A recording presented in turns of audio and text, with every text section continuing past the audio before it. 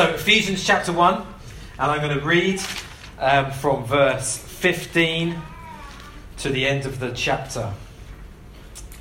And Paul says, "For this reason, because I have heard of your faith in the Lord Jesus and your love toward all the saints, I do not cease to give thanks for you, remembering you in my prayers, that the God of our Lord Jesus Christ, the Father of glory, may give you the spirit of wisdom and of revelation in the knowledge of him, having the eyes of your hearts enlightened, that you may know what is the hope to which he has called you, what are the riches of his glorious inheritance in the saints, and what is the immeasurable greatness of his power toward us who believe, according to the working of his great might, that he worked in Christ when he raised him from the dead and seated him at the right hand in the heavenly places, far above all rule and authority and power and dominion, and above every name that is named, not only in this age, but also in the one to come. And he put all things under his feet and gave him as head over all things to the church, which is his body, the fullness of him who fills all in all." And Father God, I want to pray with Paul these very words, that you would enlighten our spiritual eyes, that we might perceive the realities that you are speaking about in this passage. And I pray this in your name, Jesus. Amen. We are going into the spiritual realm today. And I have to warn you, I have got the Matrix buzzing around my head right now. You will think I normally pray on a Sunday. This morning I was watching clips from the Matrix. This is my preparation for this moment. And I'm a bit of a geek, and I've got myself as Morpheus right now, and I'm offering you a red pill.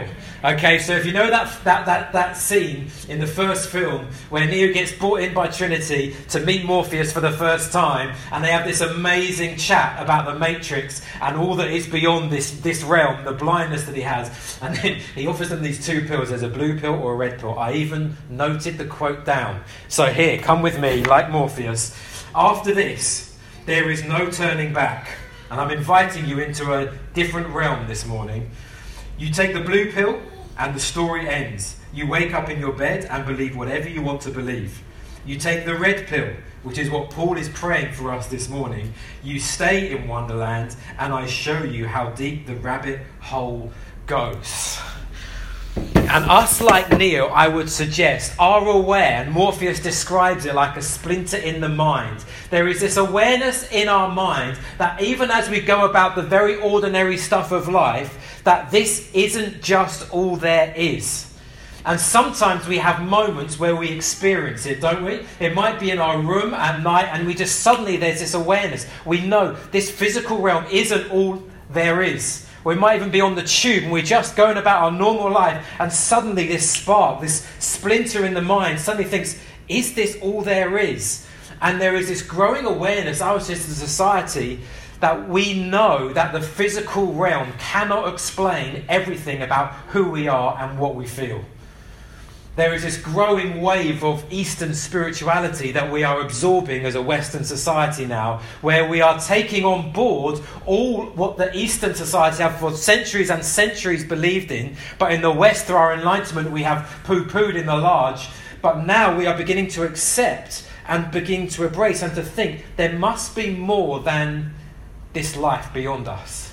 Because there's this awareness that all of the things that we are tasting, all the goodness that we get in the Western society, it is still not satisfying some deep longing deep down in our souls. And most of us here will know something of that. That we've tasted some of the good things that life has for us, and yet on the other end of that, we still haven't quite been satisfied in a very imperceptible sense in our heart. Am I making sense? C.S. Lewis, he writes this. He says, creatures are not born with desires unless satisfaction for those desires exists. He says, a baby feels hunger, well, there is such a thing as food. A duckling wants to swim, well, there is such a thing as water. We feel sexual desire, well, there is such a thing as sex. If I find in myself a desire which no experience in this world can satisfy, the most probable explanation is that I was made for another world. If none of my earthly pleasures satisfy it, that does not prove that the universe is a fraud. Probably earthly pleasures were never meant to satisfy it, but only to arouse it, to suggest the real thing. So all of our pursuing for longing for satisfaction, actually, if we take it logically, should take us beyond the physical realm. And the logical conclusion, not the out there conclusion, the logical conclusion of our searching for satisfaction in this life, which we all have, the logical conclusion to that is that there is a spiritual realm that we can't quite touch or feel, but we know is out there somewhere. And for me, reflecting on this, I think for us in central London, where we're very driven about careers and things, we resist this sense on one level, because if we do admit that there is a spiritual realm beyond this, what it says to us ambitious, achieving people is that it might not be the top of the tree when I get to the end of my career. Because if there is a bigger world out there than just my career, then maybe this isn't it. And maybe I haven't made it like I thought I had made it. So I think there's a level in which we resist this, because it tells us that there is a bigger realm out there that is larger than us and our achievements and our career, and it pulls the rug from underneath all of our earthly workings. So we don't come at this neutral. But what Paul does in this passage here is he prays that we will, as it were, take the red pill and come with him down the rabbit hole and see worlds beyond this world. To mix up all the metaphors this morning, to walk through the wardrobe into Narnia. Yes, there we go. I'll hit you with one story at some point this morning. And he is praying, because this book in Ephesians isn't just about pragmatics, how to have a better marriage, how to live a better life, how to be better at your work, not how to be more moral. This letter to the Ephesian Christians who are in a city just like us, a major world-influencing city, he was writing to them with being in mind that this letter is, as it were, a portal into another realm, a spiritual realm. So let me just take you through a super quick survey through what Paul is talking about in this letter. In chapter 1, verse 3, he says this: "Blessed be the God and Father of our Lord Jesus Christ, who has blessed us in Christ with every spiritual blessing in the heavenly places." Paul has this matrix in his mind, no pun in whatever, where the physical realm and the spiritual realm are totally intertwined. That as we live our everyday physical life, we now get blessed in the spiritual realm. And these two things are connected. And then he prays in verse 18 of chapter 1, "Having the eyes of your hearts enlightened, that you may know what is the hope to which he has called you, the riches of his glorious inheritance in the saints." He is asking for our spiritual eyes to see something that our physical eyes can't see. And he says in chapter 2, verse 2, he says, "You were dead in your trespasses and sins, in which you once walked, following the course of the world, following the prince of the power of the air." So Paul has this category in his mind that we can do our everyday normal life, but at the same time there is this spiritual being of evil that has so much control, he can talk about it as a being that has the power of the air. So he has this category where you can see things, but then there are things that we cannot see that explain a lot of the evil of our world. He goes on at the end of chapter 2, verse 22, "In him," talking about Christians forming churches, "in him you are also being built together into a dwelling place for God by the Spirit." So when Paul would look at this gathering, he would say, you are not just a group of individuals coming together. What is happening now is a spiritual reality, that you are forming a spiritual temple where the very presence of God can dwell. And then he says in chapter 3, verse 10, this about church life. He says that church has been brought into being so that through the church, the manifold wisdom of God might now be made known to the rulers and authorities in the heavenly places. And I have to admit, I do not know all that means. But in Paul's mind, he is writing and saying, as you gather together, something spiritual is being declared and proclaimed. Just as I'm preaching to you now, that our gathering preaches somehow in the spiritual realm to other beings. He says in chapter 4, verse 26, he says, very practically now, be angry. He says, so sometimes it's okay to be angry. There are good things to be angry about, things that are happening in Lebanon, etc. Be angry and do not sin. Do not let the sun go down on your anger, though, and give no opportunity to the devil. So Paul says there is a way in which you can be angry which is good, but there is a way in which your anger can lead you to kind of have an open gap in your heart so that the devil can actually get a little foothold in your life, and he can aggravate that and aggravate it so that you find yourself, what was once just a small thing, actually years and years and decades down the line, you become someone you never wanted to be. Because we are bound up in this life, in the spiritual realm. And then he says at the end, let me do two more. This is right throughout. Marriage, 5 verse 32. This mystery, and it is a mystery, marriage, is profound, and I'm saying that it refers not to just something that is for societal good, to Christ and the church. Something way bigger than just a husband and a wife coming together is happening in marriage. It is about Christ and his church. And then he closes the whole of this letter out in this. Finally, be strong in the Lord and in the strength of his might. Put on the armour of God that you may be able to stand against the schemes of the devil. So Paul, he looks at the physical world and he works hard, and at the same time is fully aware that every single physical step we take is a step into a spiritual realm as well. And Paul is praying that we would have spiritual senses to be aware of that this morning. This is the heart of his prayer in chapter 1. He says, verse 17, he prays that the God of our Lord Jesus Christ, the Father of glory, may give you the spirit of wisdom and of revelation in the knowledge of him, having the eyes of your hearts enlightened, that you may know what is the hope to which he has called you. So just as he lays out this huge panoramic vista of the spiritual realm that is just beyond us now, not in like a physical location, but if we could see it, he says, if you could have your eyes enlightened, you could almost see it with your spiritual eyes. And what we find at the very center of this spiritual realm is God himself. Not just vague generalities, but the very center of this spiritual realm is God. And Paul is making the point that every true spiritual quest goes actually not into our hearts, but out of ourselves and to another, God himself.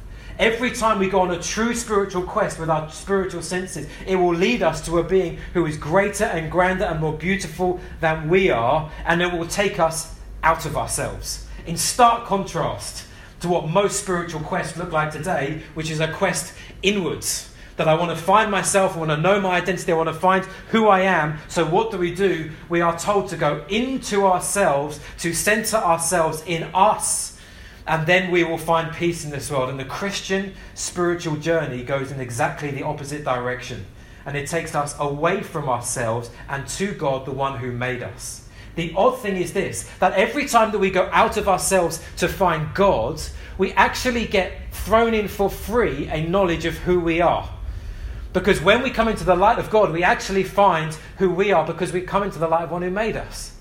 And we find light and we find peace and purpose because he's the one who designed us. And if we are continually looking into ourselves for spiritual enlightenment, what we find is all this mass of emotions and swaying passions and desires and confusions about all sorts of things. And if we're trying to find ourselves, we change all the time, year after year, decade after decade, our passions and desires change. And if we're trying to find ourselves, we'll always live in confusion.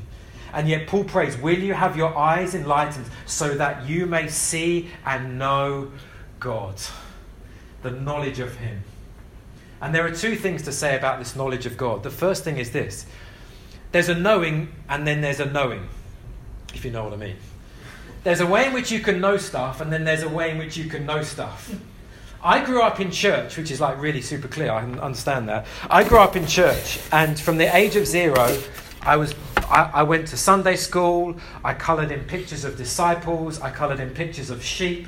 I coloured pictures of Jesus carrying sheep. Every iteration of disciples, sheep, and Jesus, I coloured that picture in. I've been there, done that. I've heard a lot of sermons. I've heard a lot of Bible stories. I was raised in church. So on one level, I knew quite a bit about the Bible. You could have asked me at the age of 10 about some Bible stories, and I probably could have told you some of the basics of like Noah and Jesus and disciples and sheep and stuff like that. I knew the Bible. But it wasn't until a pastor challenged me and he says, you need now to read the Bible for yourself and ask hard questions of the text. It wasn't until that point when I was 17, he said, you read the Bible now for yourself, that I began to read it and something happened. I can only describe it like the eyes of my heart were suddenly opened. Because previously I had read the Bible and I'd understood it and I'd heard sermons, and what had happened is that I'd heard it as intellectual things to think about. That's what happens on a Sunday, but it is not relevant for the rest of my life. And suddenly that I was sitting in Starbucks in anybody reading the Bible, my heart was burning with a passion for this man Jesus. And it was like I was blind and now I could see, because I thought, how could I have gone for all of these years reading about this man and thought this was boring just for a Sunday? Suddenly my heart was exploding, because I can only describe it as a seeing. I saw Jesus and he was compelling to me. Up until that point, I would have told, if you'd asked me, I would have said, Jesus is important. Yeah, he's an important man. Like, historically, he's very important. I would have even said you need to respect and reverence God. But if you had looked at my life and said, what is really interesting to you? It would have looked like skating, going out, parties, those kind of things. That was what was interesting to me. But suddenly what happened is the one who was actually mentally important became interesting, because my spiritual senses were suddenly awakened.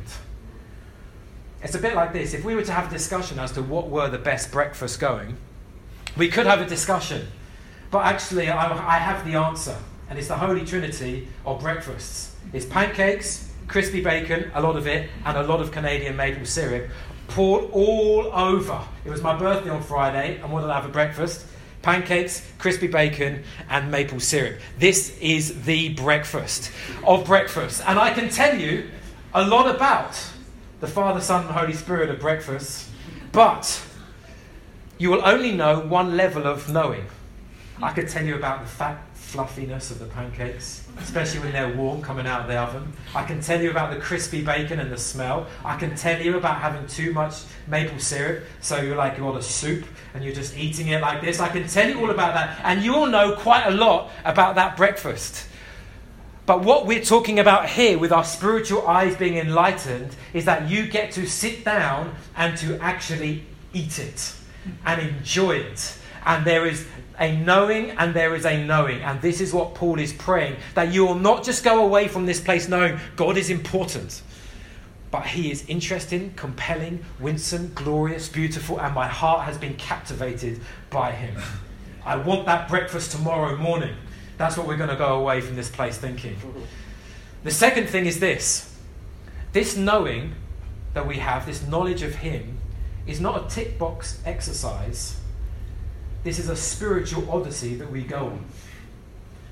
What Paul is praying for here, he's praying for people who already believe in Jesus. These are people who already say, yeah, I'm a Christian. And yet he is praying that they would know him. So on one level you think, well, they know Jesus already, so why are you praying that they would know him more?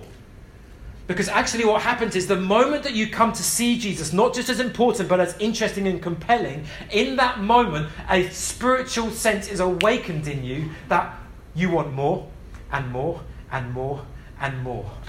In that moment in Ealing, when I was reading the Bible and I suddenly had my eyes opened and I saw Jesus for the first time as someone I wanted to follow, I didn't think, wonderful, I read that chapter, closed the Bible, what's next in my life? I haven't seen the new Bond film, I'd like to see that. What else? I've moved on from Christianity, I know it. It wasn't like I've ticked a box in my life, I now know Jesus. As soon as I came into contact with Jesus, I met someone who was infinite in glory.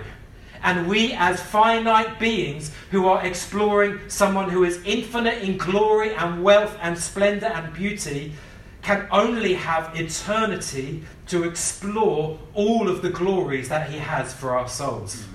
Yes. There is so much more for us to know in Jesus. Yeah. And I know some people struggle with this, because there's that verse at the end of Amazing Grace. You know Amazing Grace. And it says, when we've been there for 10,000 years, you know this one? We've no less days to sing his praise. And some people love that, because they just love to sing and worship. You mean I get another 10,000 years to sing the praises of Jesus? This is amazing. And some people just love it. And there are some people who, if you're honest, in your honest quiet moments when we're not in church, you will say your heart quietly dies. Because you think, I've struggled to get through the last 3 songs in this church service, and you're telling me that I've got to sing praise for 10,000 years, and when I get to that place, I need to sing another 10,000 years of praise to Jesus. That's my reward for following Christ. And John was like, yep, that's what we got. 10,000 years, once you've done that, you get another 10,000 years of singing praise to Jesus. And you think, what? That's what we get for this following Christ thing. Because we haven't, there's so much stuff to say about it philosophically and theologically. Eternal life isn't linear, with no limits of energy, all of that kind of stuff. But you've got to conceptually, God is infinite in glory. And if he does contain infinite glory that our hearts were ultimately made for, it would make very logical sense that we will explore him more and more and more and more. So every time we hear, hey, I've another sermon, this is not like, oh, I heard this sermon back in 1994. I don't need this one. This is another opportunity for us to go deep into the presence of God. So it's a good test for us to think where our heart is at right now. Are we satisfied with our knowledge of God? Are we satisfied with what we can right now see of God? Or are we hungry to know more of him? Is there a sense in which we are pressing on? And it's my heart for us as Trinity that we will have a culture where we come hungry to know the infinite splendour of God. Because that marks out believers. You want to know where you're at with God? You think, how hungry am I to know him more? To open up the word and find out more about who this God is. Because lots of Christians today generally, quietly go through their Christian life a little bit bored. Because they think, well, I've read that passage and I've done that and I've been to a church service, I know what happens, I know the songs and etc, etc. Is that you? I know it can happen in my heart sometimes. I was like thinking about it even yesterday, thinking, I can sit through episode upon episode upon episode of a Netflix series, Better Call Saul at the moment, and I can sit there busting for the toilet, and yet I will not go to the toilet because I need to see what's going to happen at the end of the episode. And yet the moment I open my Bible, I'm feeling so sleepy and like, I think it's probably time for bed now, yeah. And yet I can sit through hours of Netflix holding on, thinking I need to find out what happens, and yet where's my spiritual hunger for the one who made me, who actually has infinite glory, who I will find peace in? Jesus says it in John 17:3. He says, this is eternal life, that you would know God and his Son, Jesus Christ. This is life, that we would know Christ. So how are we doing? Here's 3 things that Paul actually specifically prays for. He prays firstly that we would have hope. Verse 18, having the eyes of your hearts enlightened, that you may know what is the hope to which he has called you. Because when you see Jesus, when you see him with your spiritual eyes, you see through the matrix, you see into the spiritual realm, and you get a glimpse of the splendor, the sparkling glory of Christ. When you see that, what you see is hope for your life. H. Moule, who is a commentator on this passage, he describes hope as faith on its tiptoes. He describes it like when you come in faith, what you has this hope arises in you that leaves you on tiptoes looking to the future. Because Christianity has a radical future orientation. That when you see Jesus, you see the goal of your life, the finishing tape of your life, the one whom you are called to, and that glory and splendor at the end of your life that you will receive in relationship will grant you hope for today. And don't we need it? We are living in such uncertain times and we don't need to rehearse it, but there is a generational thing going on now where there was once positivity and optimism about the future, we are only left now with a generation coming up who are pessimistic and uncertain and lacking in confidence in any of the institutions around us, be it church or industry or commerce or even celebrities. Now we have lost confidence in those around us and that the future will be bright. This isn't just a Brexit thing, this is a generational thing. We are lacking in confidence about the future. I read just yesterday that the depression rates in the UK in the last 5 years have doubled. In the last 5 years. And that's complex, I know. But one of the factors in that is the fact that we have lost some hope about what the future will be like tomorrow. And yet, as believers who can see, we see hope. We know we're going to walk through the valley of the shadow of death. But we're told at the end of Psalm 23 that the Lord is preparing a table before us in the presence of our enemies. He anoints our head with oil. My cup, it overflows. Surely goodness and mercy will follow me all the days of my life, and I will dwell in the house of the Lord the end of my life forever. So we walk through this life when other people are uncertain and pessimistic, whistling, arms swinging, quite happy, because we know there is hope for our lives. And the second thing he prays is that we would know the inheritance that we have coming. He says, verse 18, having the eyes of your hearts enlightened, that you may know what is the hope to which he has called you, what are the riches of his glorious inheritance in the saints. This is amazing. And commentators are kind of discussing as to whether this is the inheritance that God receives or whether this is the inheritance that we receive. And on one level, they are both utterly connected. You can't separate them. But it's probable in Paul's mind now, when you look at it, that Paul is thinking about the inheritance that God in Jesus Christ is going to receive. Because we're told not only that we receive an inheritance as those adopted into the family of God, but actually Jesus Christ is one, as the Son of God, who has an inheritance from the Father. Psalm 2, we're told the Father says to the Son, ask of me and I will give you the nations as your inheritance.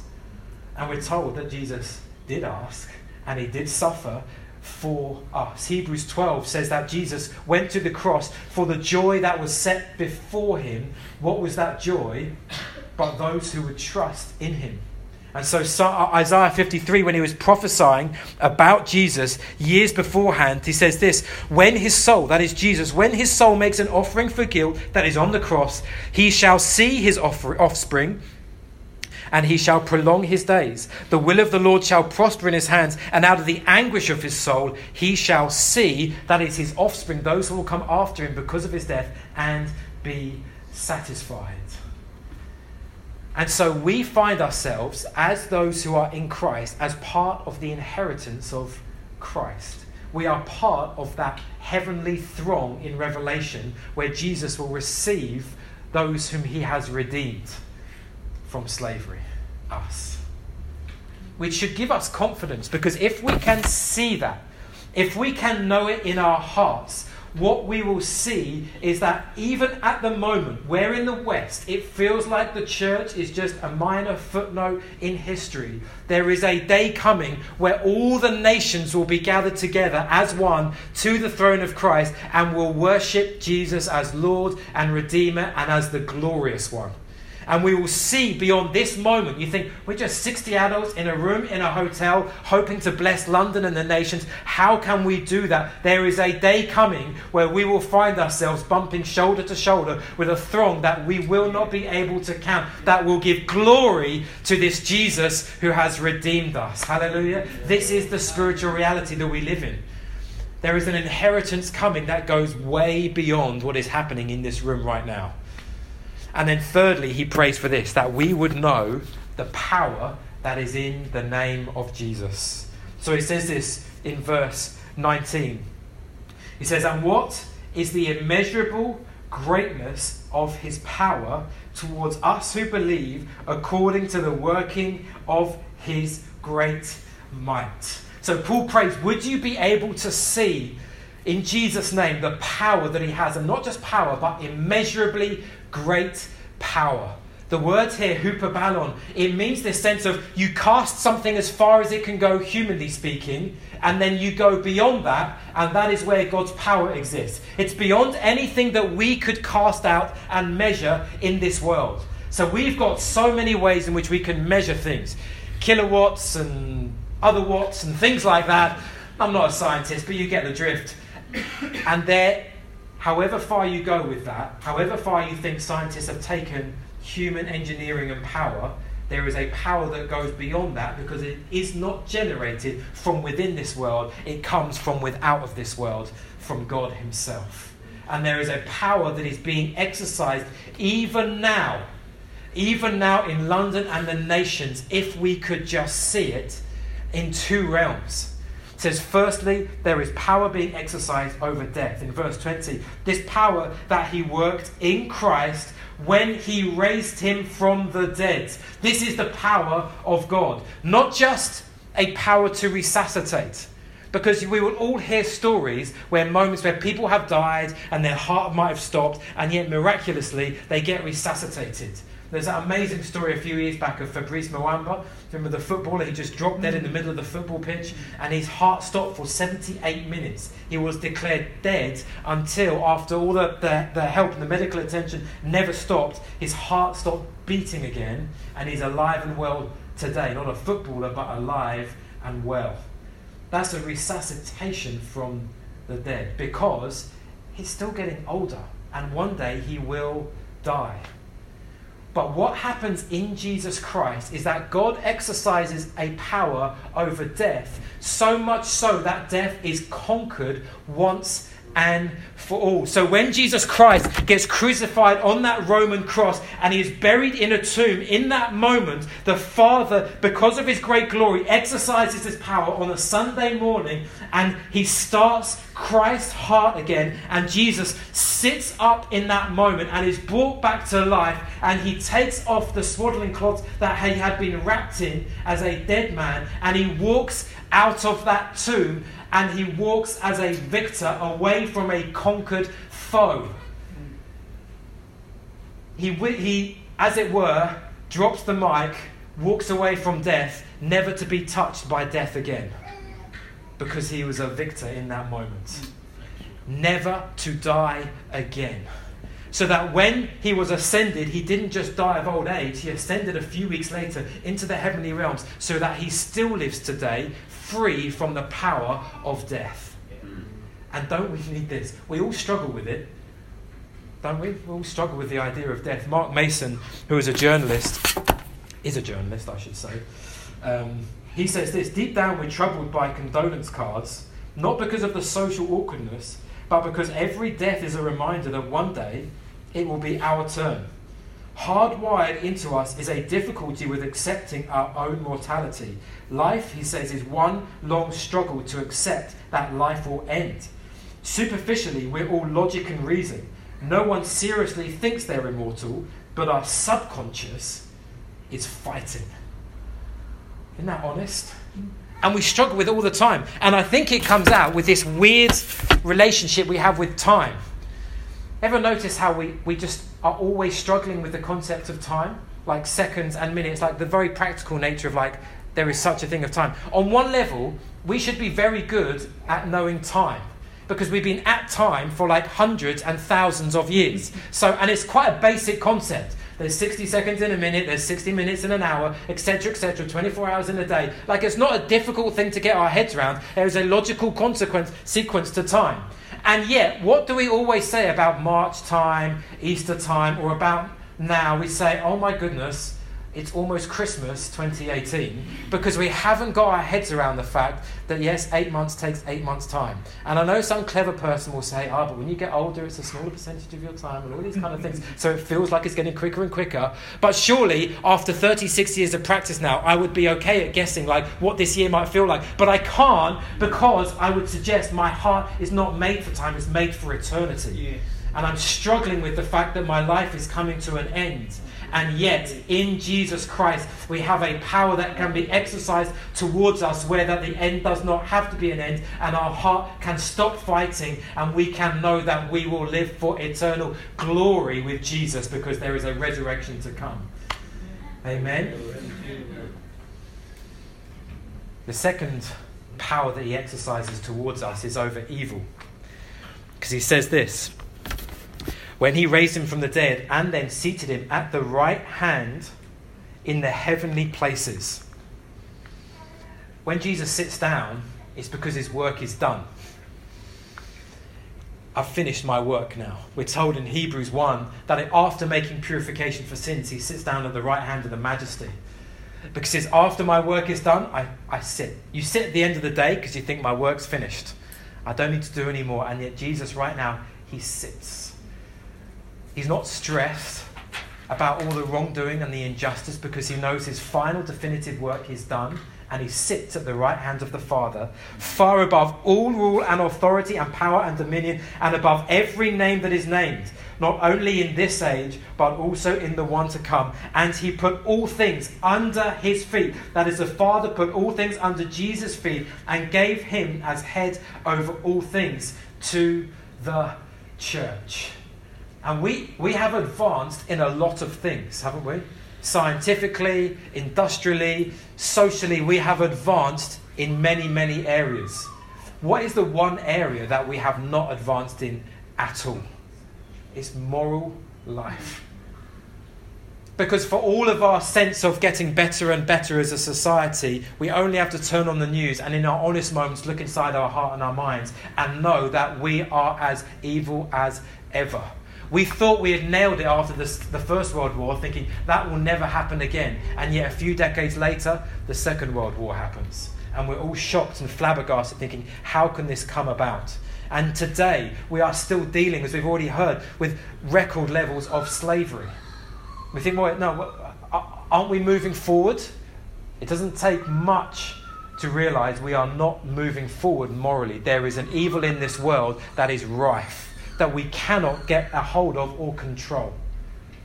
And God in this passage tells us that in the resurrection of Jesus Christ and the ascension of Jesus to the right hand of the Father, there is one who exercises all control and dominion over all the rulers and dominions of this world that would want to do evil.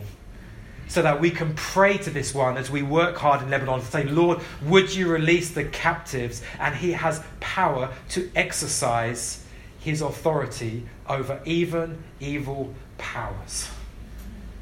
And we need this because this is a power that we cannot control. And all of this, we're told, is available to us. He says in verse 19 these words, what is the immeasurable greatness of his power towards us who believe? And again in verse 22 he says, and he, the Father, put all things under his feet, Jesus, and gave him as head over all things to the church. So all of this power that Jesus has is not just raw power that he sometimes manifests and exercises, like I'm just going to flex my muscles in this moment, bang, here's some power, here's some power. It's not just raw power that Jesus has. He exercises this power graciously towards those who would believe in him for the good of the society around us. It's one thing to see a Ferrari parked on the road and the owner just revving the engine. It's another thing for that person to get out and give you the keys and say, by the way, this is yours now to drive. And what Paul is saying is if we would have the spiritual eyes to see it, what God is inviting us to do is to step into the spiritual flow and have the power for ourselves and have the power in our life that we might know this kind of power to subdue the wrongdoing in our souls and in our lives, and we might have power to be those who are agents of bringing justice to those around us. It's for us. So I want to make 3 questions or 3 invitations to you this morning.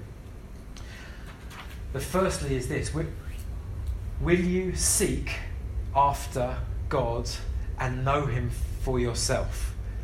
Will you pursue him and pray to him that you might see these things? As Morpheus said to Neo for the very last time, you can't just be told about these things, you need to see them. Will you pray and pray with me that the Lord will open your eyes to see these things? And just take a moment to reflect on your life and think, where am I with God? From my interest levels to boredom levels, where would I put my heart with Jesus? Just ask yourself. And if you feel like slightly shocked in that, you use that as an awakening for your soul to think, Lord, I want to know you. I want to pursue you. I want to, if this is true, that there is infinite sparkling glory that for my soul to find, would you open my eyes to see it?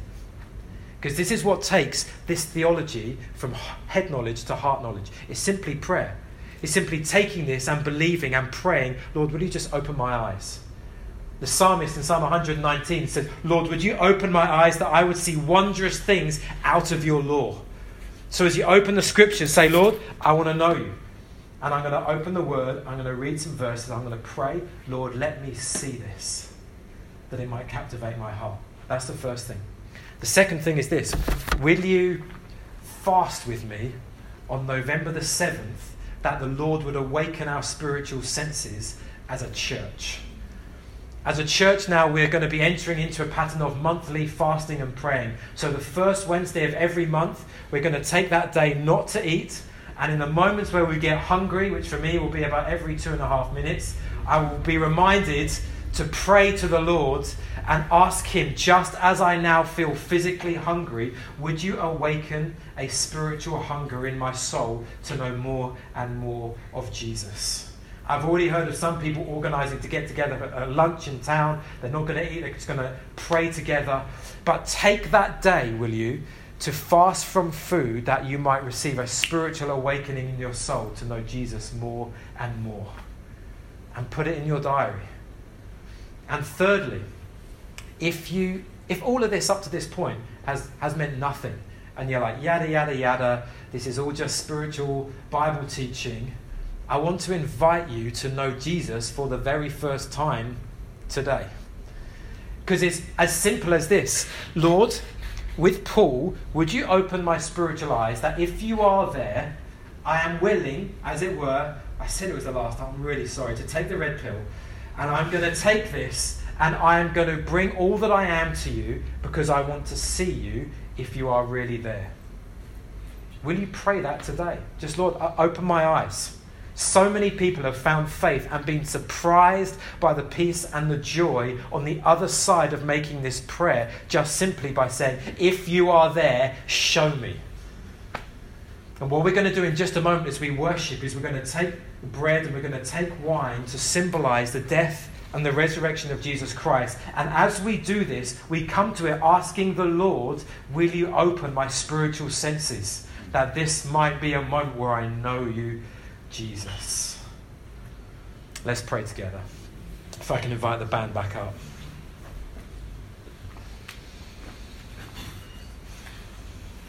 Just as we're sat in this moment, let me just ask you just to still your heart for just a moment.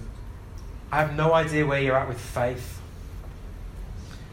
On that boredom to interest level in Jesus where you think you're at. But I just want to pray for all of us that the hearts, our spiritual hearts may be enlightened, that we might see. So Lord, I want to say thank you for dying for us and being raised from the dead, that we might know you, that we might have an entrance point into the spiritual realm, and that we might find the logical conclusion to the quest of our souls. You, the Lord who made us. And I pray, Lord, that in this moment, that you might, as it were, thin the atmosphere between this realm and the spiritual realm. And as we sing and worship, you might allow us to see more glory than we've ever seen before. And I pray for us as a church community, Lord. I pray for us that you might enable us to see. And that as we gather together, this might be a spiritual moment